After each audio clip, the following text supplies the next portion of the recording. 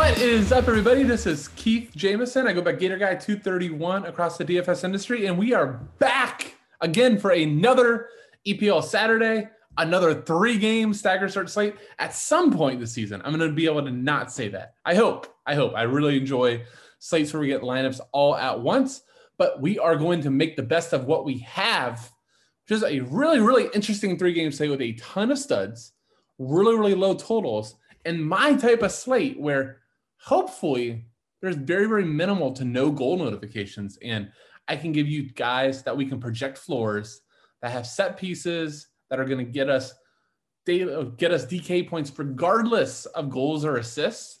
And we can lap our competition who are chasing goals. So that is my type of style and how I like to play DFS soccer. So we are going to get into those picks, but a quick reminder, if you want access to this type of video, the awesome EPL picks from Nigel that comes, I'm taping this on Thursday night, comes out Friday. I love that show. He is phenomenal. Make sure you check that out. We got Champions League coming back with Lee Snyder. We got tons of soccer on the Mayo Media Network. Hit the subscribe button. We'd love to do it. And then if you're not just interested in soccer, there's just tons of content on here. So make sure you subscribe, like, comment, all that helps.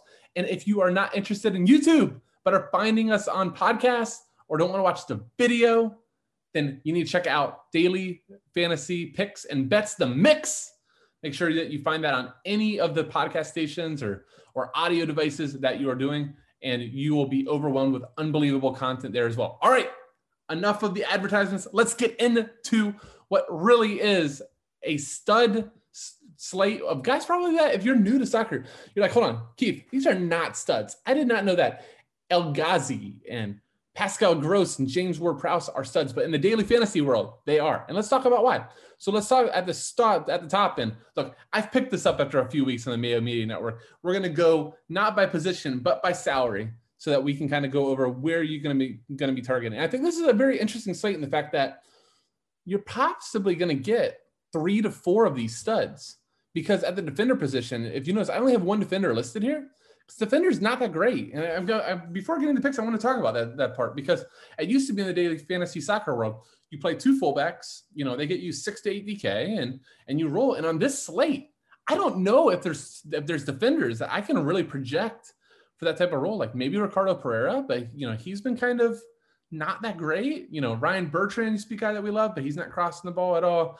Matt Target, it comes in and out. So there's these guys that are up at the top.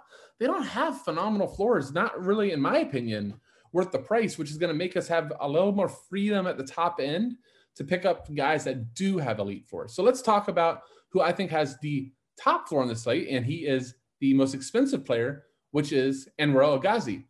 And there is a big caveat with Anwar El Ghazi. So I'm taping this on Thursday night. Jack Grealish is looking very doubtful to play.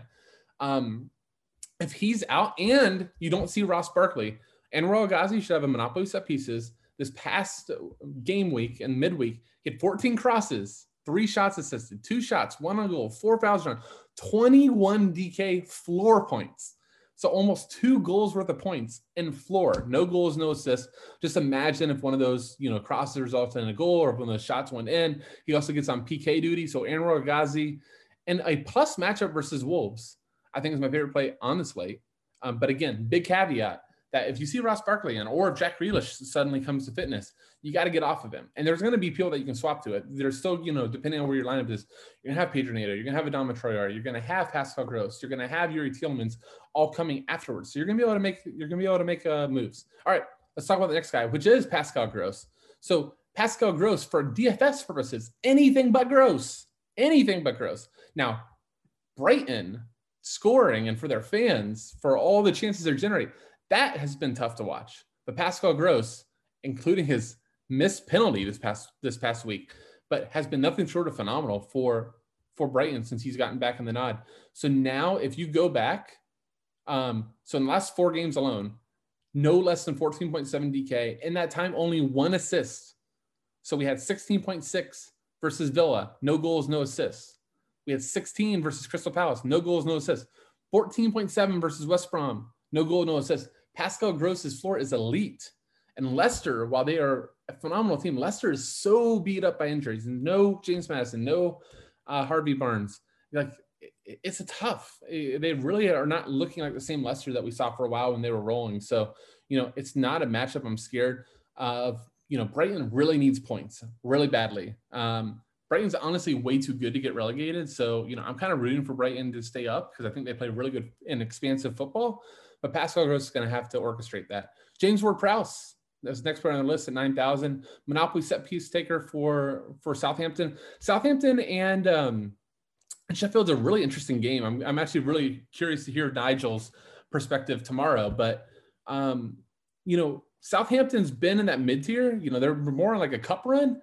But the really interesting thing with them, if they're not careful, if they keep surrendering some points, they're all of a sudden going to be in the relegation battle, which they really don't want to do. They're way too talented, too much of a budget to do that. So I really do think they come out here firing and trying to get 3 points. Sheffield has to get 3 points here to stay up. They're running out of time. So you're going to see two teams really going for it, I think. James Ward-Prowse at 9,000, has been all season one of the safest bets in DFS. In the last game versus Everton, 15 crosses and around to 16.1 DK. I think of all these studs on the list, I think James Ward-Prowse has one of the most secure floors of everybody, but also may lack the elite upside of everybody else.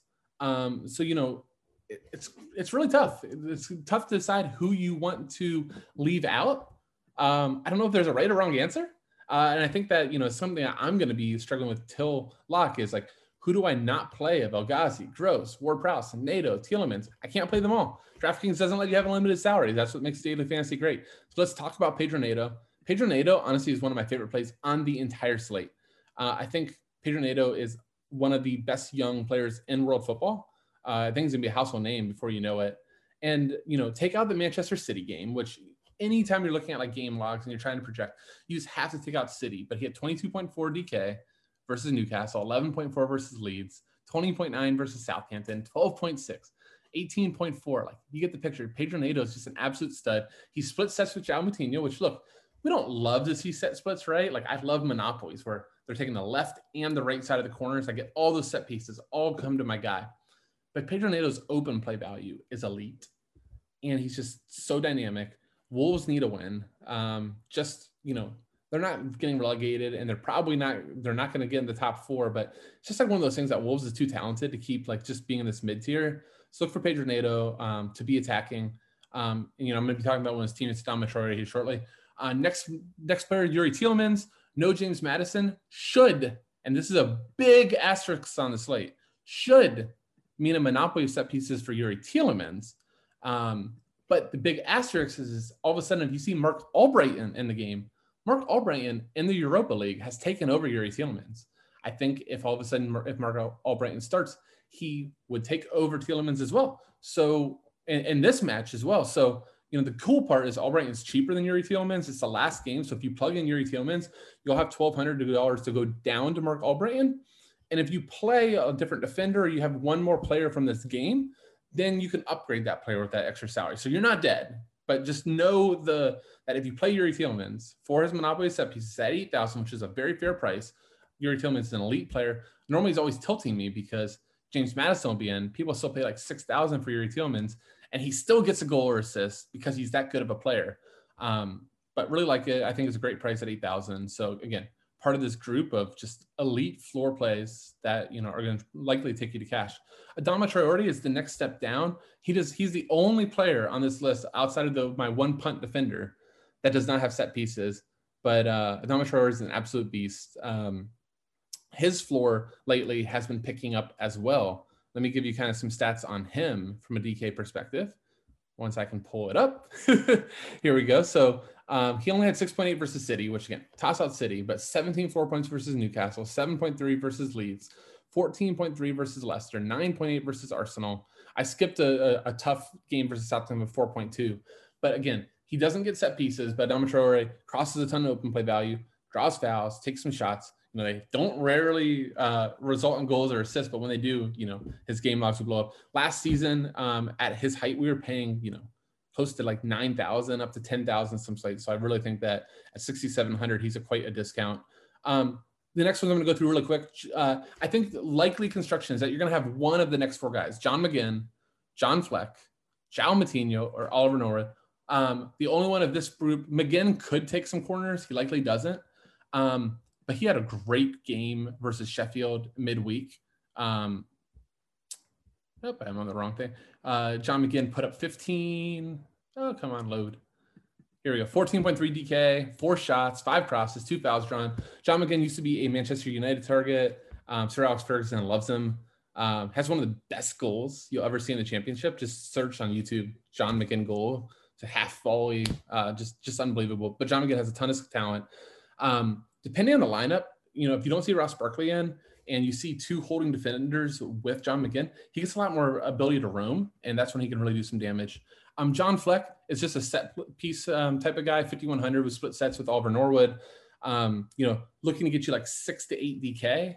João Moutinho, same deal. He had the assist versus City, which makes his logs look a little bit better. But João Moutinho, another like one of these like safe 6 to 8 type of guys. But of the group, my favorite I want to spend a little more time on is Oliver Norwood. In the last 4 games, he's been really, really consistent. Now, he's been under 4K for all those games, so he's been a great value. But over 9 points versus Liverpool. We've been seeing John Fleck in and out of the lineup, but Oliver Norwood's been kind of a staple. And when he's in and no Fleck, he potentially has a monopoly of set pieces. So at 4,500, it's the first game. You don't see Fleck. I don't think there's a way around John McGinn.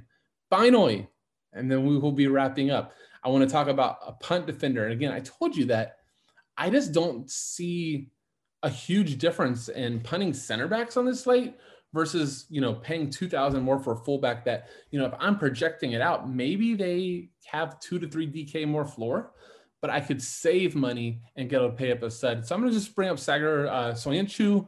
We'll see if I said that right. But, one of the up and coming defenders in the league, he's just now getting back into fitness. He's only been back now, I think like 5 or 6 straight games, but he's had a number of really good games throughout the season. I'm looking at one February 3rd versus Fulham, had 8.4 DK with the clean sheet. But, normally hovers in that 3 to 5 range. He's a very aggressive tackler. Is a big guy. He only has 5 shots on the season, but something like that kind of boggles my mind. He should have more. So we'll see. Let's see if he shows up. He's 2,700. If you get 4 or 5 DK from him, you should be happy. Not going to go over goalie because if you've watched these before, you know what I'm going to say. Start at the bottom. So plug in Aaron Ramsdale. He's 4,200, cheapest goalie on the slate, and then go up if you have the salary. So finish your lineup with the cheapest goalie, and then if you have the salary to do it, upgrade to somebody you like more. And if you don't and you love your lineup with the cheapest goalie, guess what? Aaron Ramsdale won people GPPs this week with a shutout win. And, that's a very, very even game. All these games are pretty darn even. So, crazier things have happened. Well, that's going to do it. Thank you guys so much for watching. I didn't plug my site at the beginning, so I'm going to do that now.